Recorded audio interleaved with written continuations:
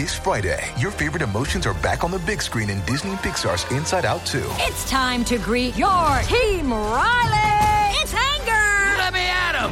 Fear. Safety checklist is complete. Disgust. Ew. Sadness is in the house. Oh, no. Hello, I'm anxiety. I'm one of Riley's new emotions. Disney and Pixar's Inside Out 2. There's a part 2? We're going! Rated PG. Parental guidance suggested. Only in theaters Friday. Get tickets now. Oh, it's the New Books and Food podcast. Hi, it's Alan Salkin from New Books and Food. I've got Josh Kuhn here. He is the author of To Live and Dine in L.A., Menus and the Making of the Modern City.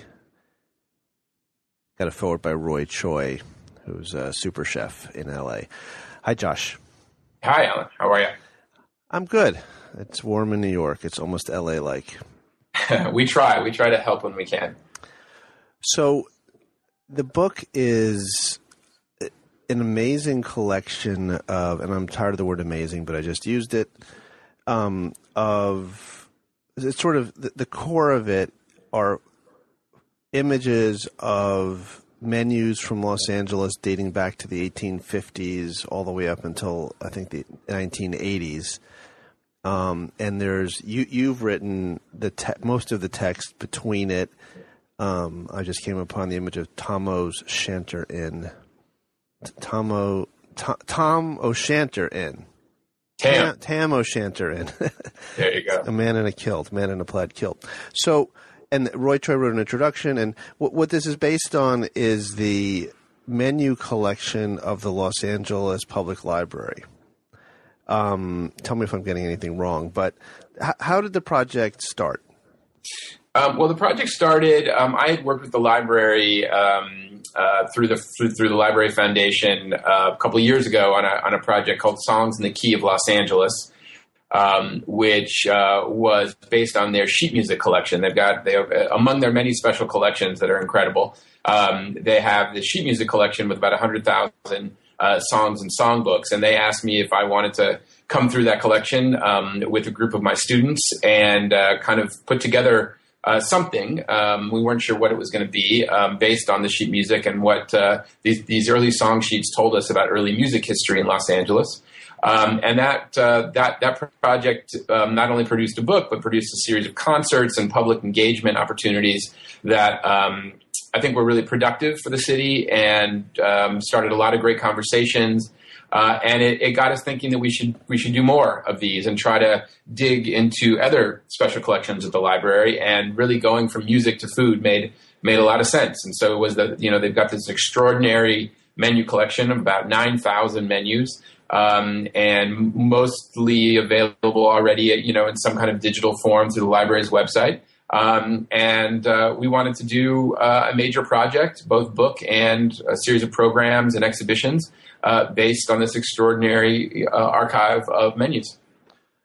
How does the book fit into, how did the book fit into the music project? Obviously not everybody who attended the events bought the book. How many, if you know, how many books were printed? How was it sold? I'm kind of curious about these details. I wish I knew those details. I try, Alan, really hard not to think about those things, or else I won't sleep at night. Yeah. But really for me, both the book and the public programs that we did for that project and that we're doing for this one really is an attempt to both kind of respect the parameters of the archive and the collection as something that's already been preserved, taken care of by librarians for decades, and indexed by librarians. But then, once you deal with the actual collection itself, how do you bring it to life? How do you curate it and tell stories from it as a way to bring larger public audiences into conversation with these artifacts? In a way that is both historical, but also very much geared toward the present and the future. And I think that for me, it's been a really, I've learned a lot about how to deal with historical objects and use them to get people to think about the world that they're living in right now. It's something that it's been a really great learning process. And I think menus are such an incredible way to get people to think about food history and food politics and all those kinds of issues. So you to go back to where I probably should have started, because people.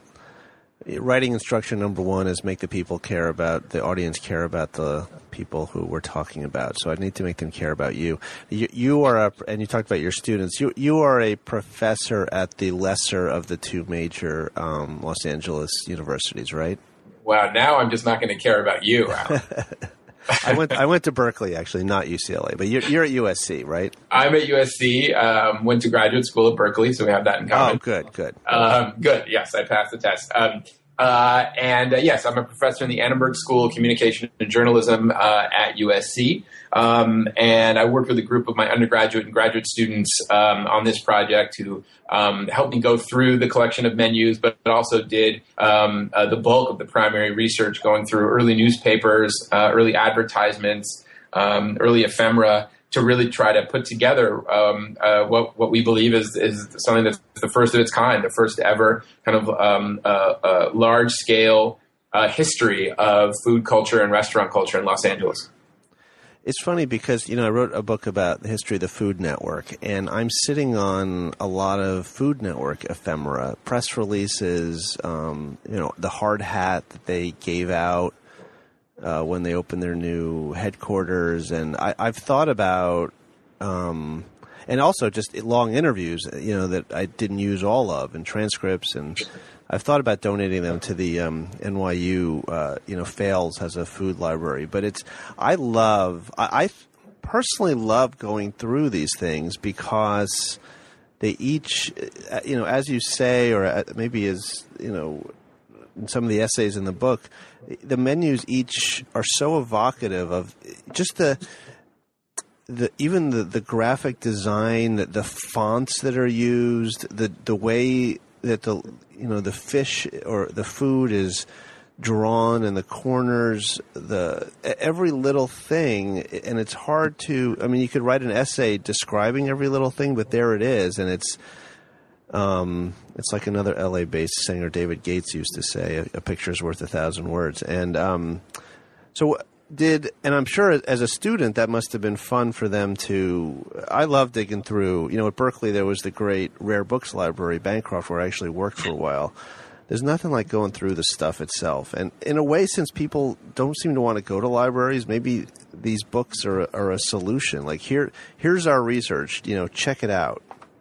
Yeah, I think, just at least, especially with my undergraduate students, both with the sheet music and these restaurant menus, for them they're so accustomed to thinking about archival work as looking through JPEGs online, which is totally fine and wonderful. But then to have that physical, visceral experience of going into a rare books room, going into a special area of a certain floor of the library where only librarians dare to go, and they get to go through these file cabinets and look at menus from 1875, from 1900 that bear street addresses that they recognize from where they go out at night in downtown Los Angeles now, and I think it's a really important moment for them to kind of interact with those objects, and it kind of wakes them up to material history, really as a lost art for their generation. There's a smell to old paper, and to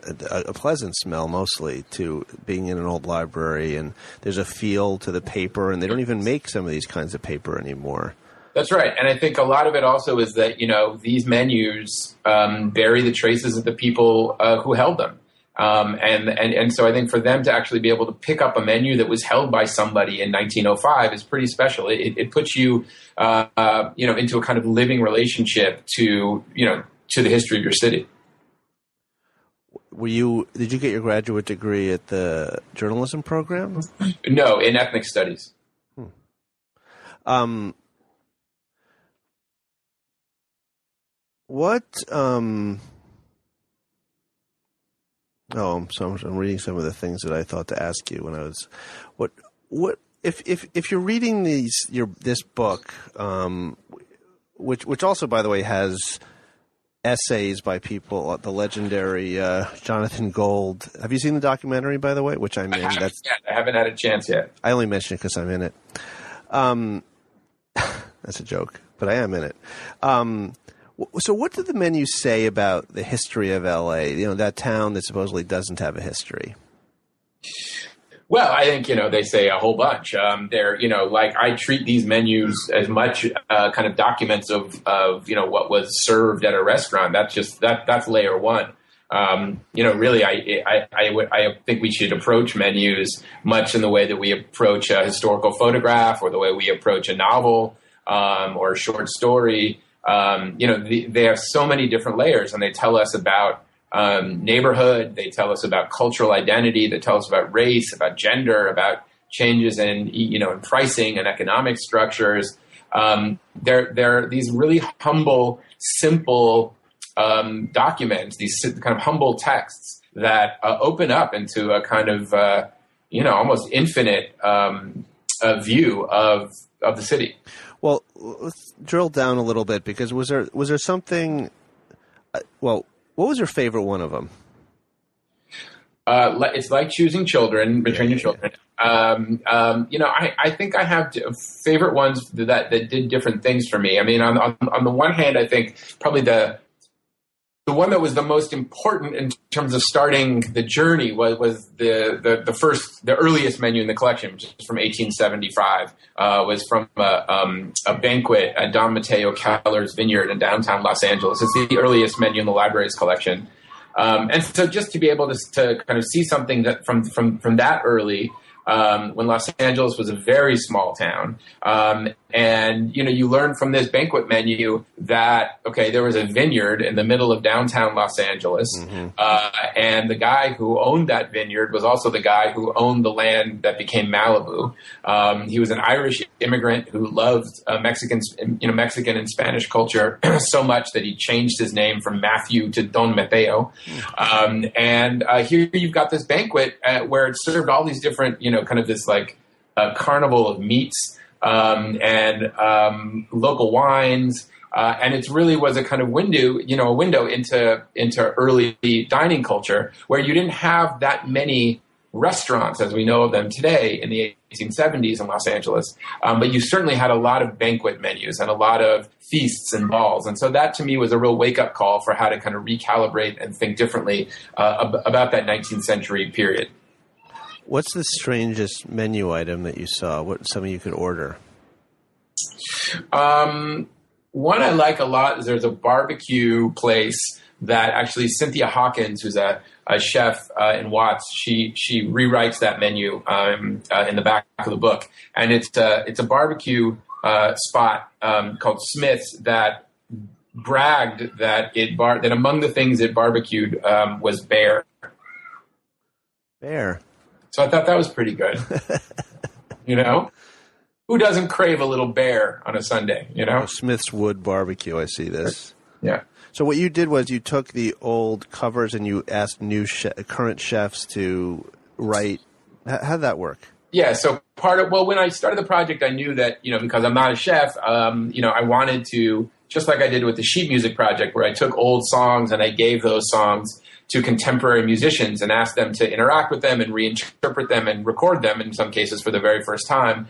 I wanted to take that same spirit. So we called this remixing the menu. And I took vintage menus and I offered a few different choices to about 8 different chefs from different walks of life, different parts of the city. And they each chose one, and they reacted to it. In most cases, they rewrote the menu for how they would cook it if they were going to serve it in their own restaurant. And it was really fun to see how different people, what they'd change, why they would change it, what felt current, what felt outdated, things like that. Yeah, well, I see Susan Finnegar took on the Mudhead Tavern. Well, that's her restaurant, Mudhead Tavern. She took on Angel's Flight, which was a restaurant in downtown Los Angeles in the 1970s. Right, okay, and so that's why I'm okay. So explain it. So she this is basically a Mudhead Tavern menu that would be inspired by Angel's Flight. Yes, exactly. So we have the original menus in the book, and then we have the contemporary chefs' rewriting of those menus alongside them. Okay. Her first course is Kaya Toast, a Singaporean hangover cure. Malaysian panda mee toasted with coconut, kaya jam, fried egg, and dark soy. It sounds pretty good. Did you ever come across any Sagebrush Cantina menus? I didn't, and I don't know if the library's got it in the collection, but I didn't. It's not in the book. I'm always curious about that place because I partly grew up in Calabasas, and talking about LA as a small town, people, the Mission down near, I guess, around Alvarado Street and Union Station, I think that's where it sort of was. It was a small town, and then Calabasas, which is now famous because of the Kardashians and Mr. Jenner, was known as this lawless Old West town, which was like a day's ride from Mission, Los Angeles, and the Sagebrush Cantina is this restaurant there that goes back a while, but there's all kinds of claims about how far it goes back. I don't know if you know anything about that. Just a personal curiosity. Yeah, I don't. But I certainly will go look now. Why is 1965 so significant in the history of LA menus, or is it just that it was significant in the history of LA and the menus reflect it? Yeah, exactly. I think that restaurant menus respond to larger shifts in society, culture, and politics. In 1965, there was a lot going on in Los Angeles that was reshaping and restructuring and shaking up the city. It was the year of the Watts uprisings. It was the year really when South Los Angeles kind of is put on the national map as an emblem of the inequalities and struggles and strife of Los Angeles. 65 was also the year of a major new immigration bill that opened the city up to new immigrants from across Asia and Latin America. So you start seeing things, for example, post-1965, when you really start to see Chinese restaurant menus changing from being quote-unquote Chinese, which meant Cantonese before 1965, to being specifically Mandarin or Sichuan or kind of regional Chinese menus. Same with Mexican food. You see a lot of menus go from being calling themselves Mexican to identifying as Sonoran or Oaxacan, et cetera. So it's a really interesting moment for thinking about how demographics change in the city, how consciousness about inequality was kind of at the front of people's minds, and how restaurant menus are just one example of the kinds of things that we could look at that reflect that moment. I was just actually I had turned to the page Yihong Gui, which is a Chinese chop suey and noodles joint on Apoblaza Street. When did were Chinese restaurants for Chinese people or for non-Chinese, and did the menus tell that story, or were there always two menus? Yeah. I mean, and I also know that this gets into the whole, when did people start eating other cuisines, and when did that become sort of a hobby? Right. Well, certainly Chinese restaurants, I think, always, had a dual function. On the one hand, there were Chinese restaurants that really did cater to specifically Chinese audiences, particularly in what used to be called Old Chinatown and original Chinatown in Los Angeles, which got demolished when Union Station was built. But as early as the early 1900s, 1902, 3, 4, and 5, there's evidence of Chinese restaurants, particularly through the kind of cultural vehicle of chop suey, really reaching out to the non-Chinese. And it wasn't long before, by 1910, that chop suey and chow mein were, I think you could say, one of the very earliest kind of food crazes, cross-cultural food crazes in Los Angeles, where people were coming from different neighborhoods and different backgrounds to all eat chop suey. And you start seeing restaurants advertising using English language menus. There's an article that I talk about in the book that was published in the Los Angeles Times about this mysterious noodle lady, a white woman who was known to frequent chop suey joints. And that was a cause of great scandal. Who was this woman and why did she love chop suey so much? So she might be the kind of earliest example of a kind of a food pioneer that have become so common in contemporary foodie culture. It does take that somebody needs to, go in with their metaphorical machete, and I always notice that there's one dumpling place on the Lower East Side that's not very much different than any of the others, but for some reason somebody walked in there and wrote an article that was probably in Time Out New York when it mattered in the 90s, right. And now there's a line of tourists outside this one hole in the wall, and it's just because it was sort of made safe. Yeah. And it's also interesting that you mentioned Sonoran specifically, and you probably know in most of the country they still don't know the difference. It's Mexican food or it's Mexican food. There's no regional, which is even Chinese food obviously still has to fight that battle. Yeah, I think that I can only speak about Los Angeles, but that is certainly beginning to change drastically. Where now regional Chinese menus are the focus of many kind of food journeys and people who are obsessed with trying all the newest restaurants and the newest mini malls from the smallest regions in China that are now represented to Mexican specialties that people who want Oaxacan one night want Sonora and another night or tacos from Puebla. I think that there's a real growth in a kind of regional consciousness that maybe isn't citywide or fully mainstream now, but certainly much more so than there was, let's say, 15 years ago. Is there a book on the history of chop suey? There's, I think, there might be two. Really? Yeah, I know that there's one. Well, there's at least one, but I think that histories of Chinese. There's been in the last 3 years or so. There's been a series of books and exhibitions nationally on the history of Chinese food in the United States, and all of those have to kind of grapple with the shadow of chop suey. Is it known where? I know we're talking about other people's books, so we both have. You have maybe half or 3/4 know, and I don't know at all. But is it known where chop suey started in America? Was it Los Angeles? Somebody knows that. I don't think it was Los Angeles. Let's talk about what we know. I don't know.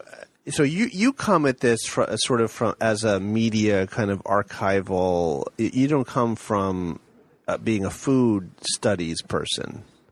No. I mean, I'm not trained in food studies, but I come at this from a kind of the perspective of a scholar of culture and a scholar of the city. When you're now, but you surely must be a connoisseur of menus at this point. If by connoisseur of menus you mean, do I hope that I never see another one again? Absolutely. Yeah, but when you walk in a restaurant now, I see them very differently. Right, and so what do you see? What's a good menu? What's a bad menu? Or just what do you like? What do you not like? Well, I don't know. It's not so much good and bad for me. I think, and this is maybe a cliche, but one of the things in talking to all the chefs that I worked with this book, and especially with Roy, is the way that most chefs don't say that they put a menu together. They don't say that they assemble a menu. They all say that they write a menu. And that really called my attention, a really basic idea, to the way that menus are narrative, and that they're stories, and that they're a chef's attempt to tell a series of different kinds of stories. The story of their own life, it's their biography, it's the story of their city, it's the story of their ingredients, what have you. But menus as storytelling, I think that's something that now when I go out and I pick up a menu, that's what I'm looking for. Is like, what stories are being told? What is the chef trying to communicate? And so, like with all stories, some are better than others. Some have more drama, some have more spectacle, some have more intimacy. And I think that's something I pay attention to more now. The story is important in everything. It's why we need to identify the characters when we start here, for instance. That's right. What's happening? Why are we motivated? I always, for me, a menu is one of the first things you come in contact with, but not the first. I always say, when you walk into a restaurant, if it doesn't smell good, leave. Yeah, right. And that includes if it smells like floor cleaner or whatever. That's not, I don't like that. You leave. But it is interesting, and the theatrics of it. They'll spend a fortune on, reclaimed wood or whatever, or design. But anyway, menus are important. I guess that's the point of what I'm trying to say and what this book is trying to say. Yeah. And certainly now I think it's also interesting that increasingly, the idea of a menu that that feels permanent to a diner is not something that a lot of people want anymore. I mean, more and more people want to feel like their menus are being handwritten or printed that day because the ingredients have changed. Because something is fresh today that it wasn't there tomorrow, versus a laminated menu that's been the same menu for the past 5 or 10 years is something that I think in contemporary food consciousness, people raise their eyebrows at more. That's true. I know that, but I hadn't put that together with this, that some of these menus were probably the same for a long time. They just had to put stickers over the prices or something. Exactly. We've got a couple menus in the book where you can see them, either stickers. There's one for Golden Bird Fried Chicken where they're just crossed out. Wow. And then also, of course, there's a sort of Aunt Jemima image here, Old Dixie. Yeah. That was a really important, for me, a major theme of this book, and a major theme of the research we did was to really use these menus to better understand and call attention to issues of race and ethnicity, and how menus were part of a larger history of racial inequality and racism in the city. Go on. Just by looking at how these menus kind of represent various communities. So in the case of the Old Dixie menus, there's a whole series of menus in the book that were white-owned restaurants that offered up what they called Southern food. That was really a kind of a romantic nod back to plantation food, and used stereotypical caricatures of African Americans on the cover of the menu to represent what I started calling them minstrel menus. And it wasn't just African American, but you see this with Asian American menus, white-owned restaurants that were using stereotypes of Asian Americans, like the Maxi Singapore Spa that we have in the book, and kind of along that line, that they're indicators.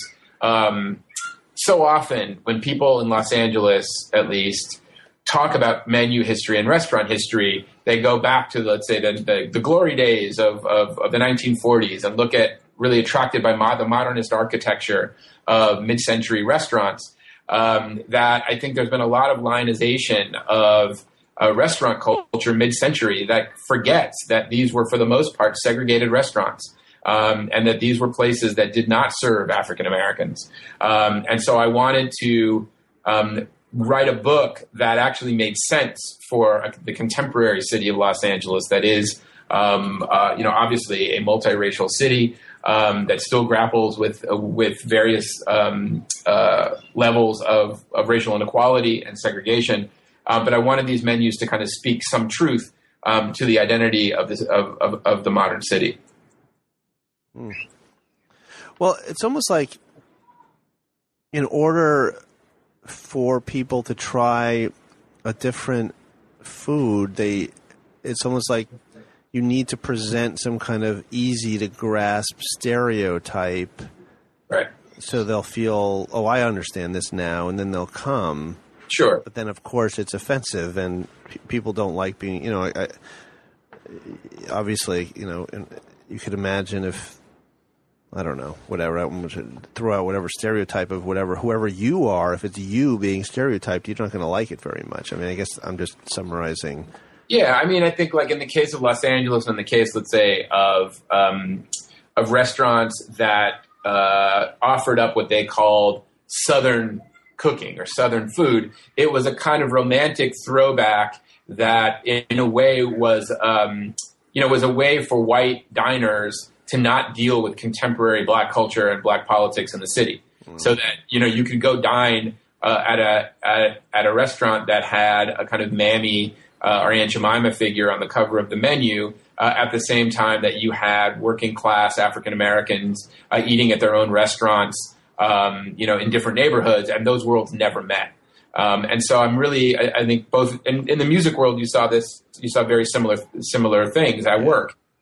These kind of, mythic representations of people that are used as a way for folks to not deal with the realities of life in the city. Why didn't they want to deal with it? Well, this is it's pre-civil rights Los Angeles, and I think that there was a lot of civic unrest and a lot of struggle, and racism was alive and well in Los Angeles, like it was everywhere else around the country at that time. And it's a lot easier to sit down at a table that restores your idea of what racial harmony looks like and what kind of racial order looks like than deal with the changing racial order of the times. I remember when my father was always taking us to, most people, when the Lakers played at the Forum,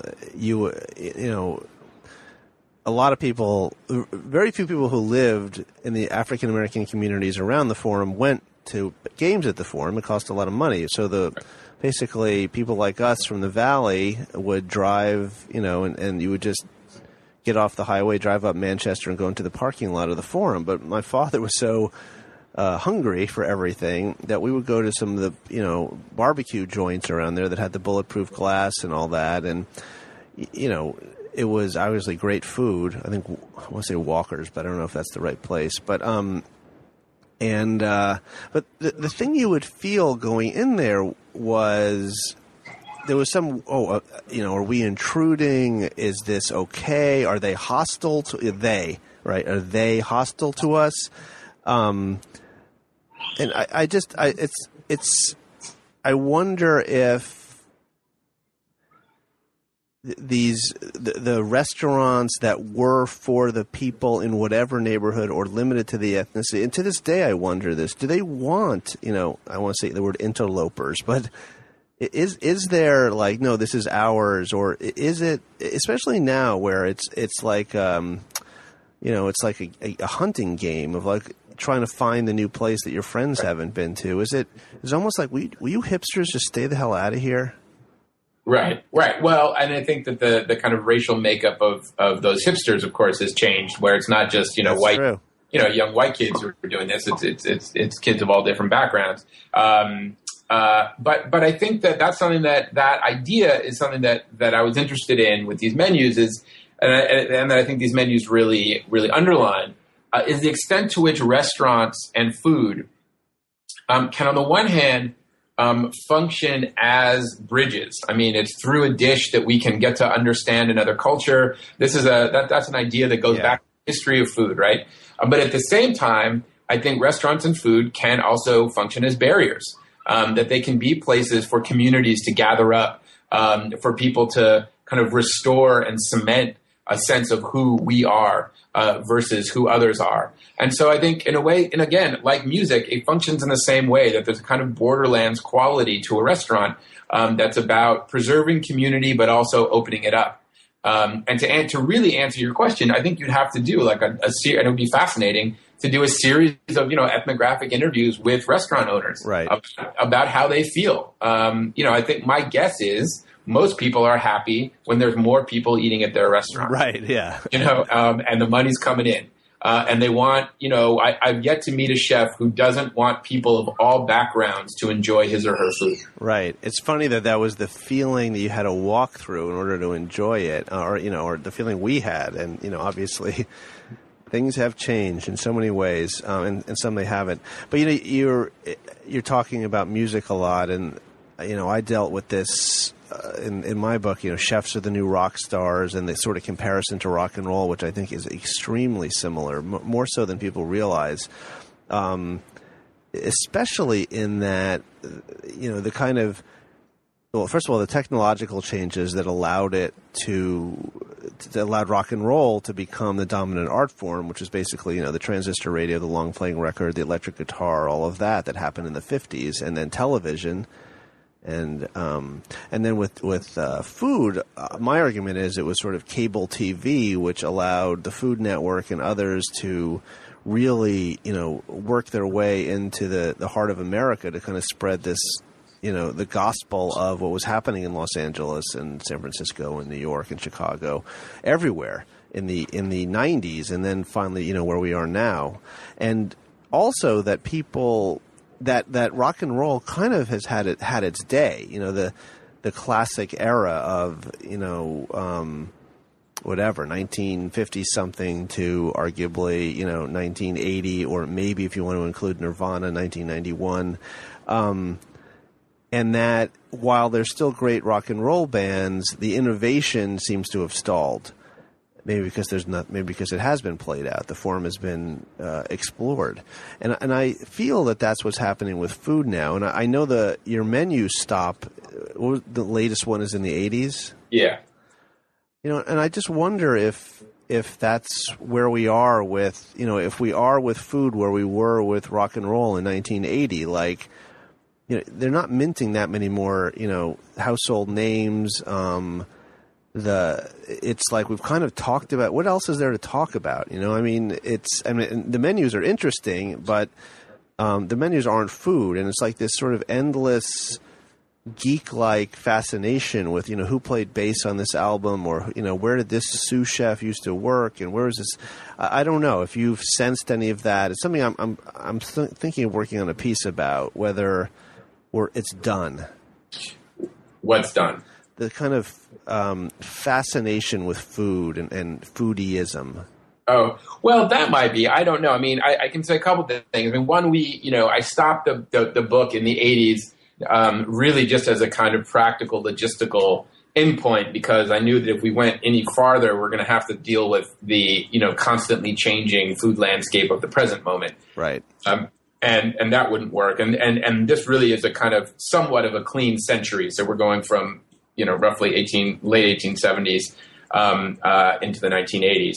And that gives us a nice kind of period and window, which, we always like as scholars. But I also think it ends at that moment of the so-called California food revolution.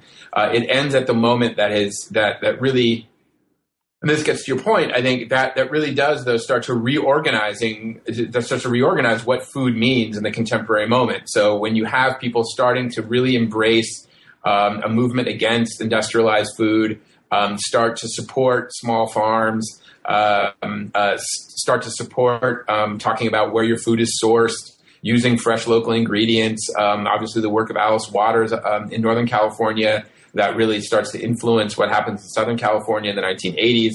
All of that has, that radically altered food in Los Angeles and really changed and set the kind of foundation for the contemporary moment. And so I think that revolution in the 80s is crucial. But I also think something else, and to try to use your rock comparison,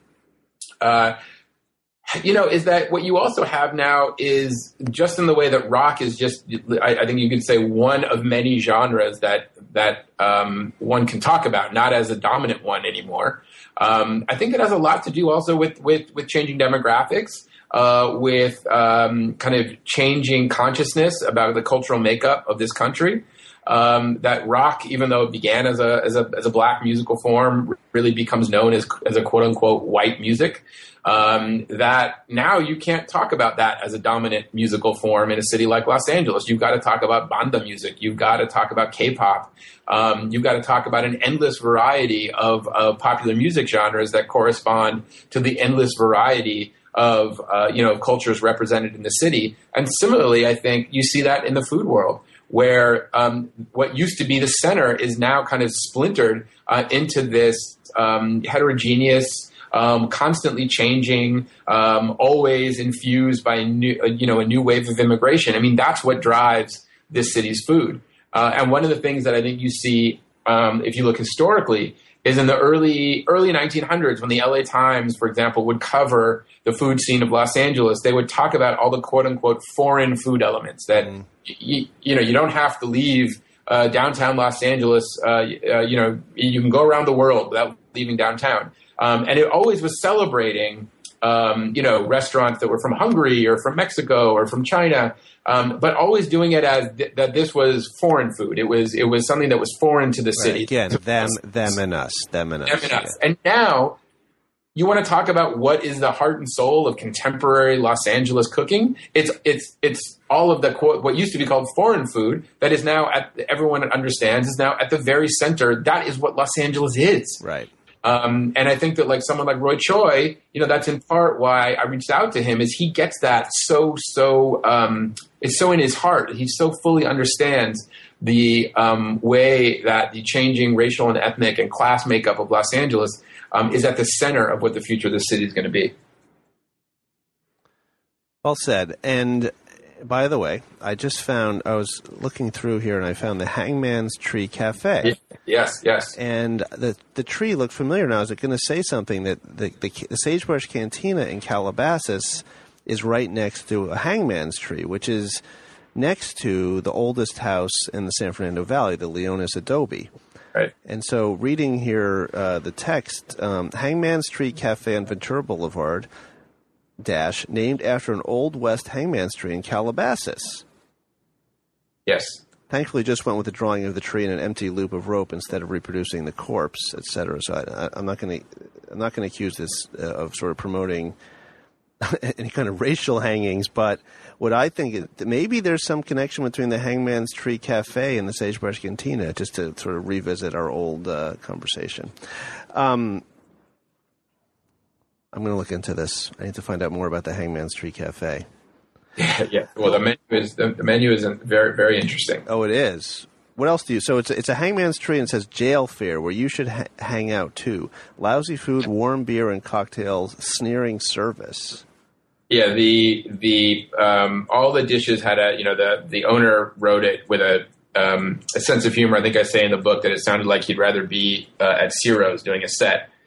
But that tree, that Hangman's Tree, I mean, it kind of puts you back into that history of the forging of the West. It puts you back into the history of of lynchings, of all kinds of very not only racial lynchings but other kinds of lynchings. Right. And the jail fare that it talks about was a minor trend in Los Angeles culinary history. I don't have the menu for it in the book, but I do talk about it. There was a restaurant called the Jail Cafe on Sunset Boulevard that opened in the 1920s that actually was built to look like a jail. There was a guard who stood over the door as you walked in and looked down on you from a watchtower, and you ate dinner inside of a jail cell served by waiters wearing inmate stripes. And you and I both know that sounds fucking awesome, and we would both go to that place if it was open now. I think I might have to let you go, and I would look at your Instagram feed, Alan. That's awesome. Two things I wanted to talk about before we wrap up, which is the Brown Derby. Yes, it's always been a mystery to me why the Brown Derby doesn't still exist. I mean, I know the building was there and they've tried different things, but they don't call it, the big hat and the whole thing. Like, right. Why isn't that there anymore? It just seems like the most iconic restaurant ever. Yeah. I don't know. I mean, I don't know. I mean, I think, there's probably tons of practical reasons. You could go look through the Brown Derby, the various Brown Derby books in terms of the family funding and whatnot. But I also think it's the end of a kind of, an era of dining in Los Angeles that it was hard to sustain. I mean, this was a very Hollywood-driven restaurant that really catered to, the upper classes, that had that old kind of sense of entertainment society culture that had its day. But I'm not sure that it was something that could be sustained in the present moment, unless in a kind of retro way. And there's certainly some restaurants have lasted, like Dan Tana's, that are like that. Yeah. Or like the Dresden Room, but something with the caliber of the Brown Derby. Well, what did the Brown Derby mean in its day to Los Angeles? I mean, I know there's probably histories written about it, but just in looking at the menus you've presented here, did it connote this is the place? I don't think. I mean, to my eyes at least, in terms of what it offered food-wise, beyond the kind of, the Cobb salad, as the invention, allegedly invented at the Brown Derby. It represented a kind of a standard continental, kind of upscale continental menu that mixed in, American fare and chops and steaks and, that kind of a thing. So food-wise, I don't think it did anything that, screamed Los Angeles or screamed a particular era in that way. But it was more kind of what it represented socially in terms of, again, its connection to Hollywood, that it was a clubhouse. And I just don't know. It's hard to sustain that right now. It's not really what people are looking for, is my sense, in the contemporary city. The only menu I recognize is El Torito, 1979. Yeah. If you had asked me if this was still the menu at El Torito, I would probably say that it is. It's probably very close. It shows a sort of fountain and an old kind of Spanish scene. That's right. What didn't I ask you that everybody else asks you? That is great journalism, my friend. I think we covered a lot of bases. Well, that's the good thing about this format. It you can actually talk a little bit and unwind things a bit. One thing I do think is worth pointing out that is, because this is a project of the public library and actually getting to a question you asked a little bit ago about kind of contemporary foodie culture and that kind of a thing and the Food Network. Is I do think it's interesting that, you're talking about the kind of, let's say, the rise of the Food Network, the rise of this new contemporary culture of kind of food obsession that obviously a platform like Instagram is helping to fuel. And, people, I think, talk about food, it seems now more than ever in a kind of mainstream way. Is at the same time that that's happening and more restaurants are opening every day and more people are talking about food, et cetera, et cetera. You've also got, astronomical hunger issues in cities across this country. And in a city like Los Angeles, we have huge hunger problems. And so there's this disparity between a booming food culture and a widening food gap with so-called food deserts and food apartheid running throughout the city. That, for us, when we did this, to do this project through the public library, we did not want this to be a kind of nostalgia trip or only be a nostalgia trip back to restaurants past, but to hopefully get contemporary readers to think about issues of economics, to think about issues of race, of changing demographics, so that food becomes, among the many things that it can be in our lives, that it can be part of our kind of social consciousness about the struggles of the contemporary city. But how did you do that? Because it seems, it is a nostalgia trip. Well, I don't think so. I think it can be a nostalgia trip. That's wonderful if it is. But I tried to write it so it wasn't like that. I feel strongly that my text isn't a kind of, it's not a romantic vision of restaurants past, but it's trying to use restaurants as ways to understand some, major social, political, and cultural issues that I think are still central to the contemporary city. Right. So the message to listeners is don't just buy the book for the pretty pictures. Read the stuff that Josh wrote. There it is. Pictures. That's what it's called. It is a beautiful book. And so what events are you participating in around it? So we've got a bunch. So we have, the biggie is we've got an exhibition that is launching on the 13th of June. That is really more kind of both based on the book, but also just based on the collection in general. It's a major exhibition that uses the menus and archival photographs of restaurants and restaurant workers from the library's collection to kind of bring out some of these issues. That also includes a series of contemporary artists in Los Angeles who are making art inspired by food and restaurants.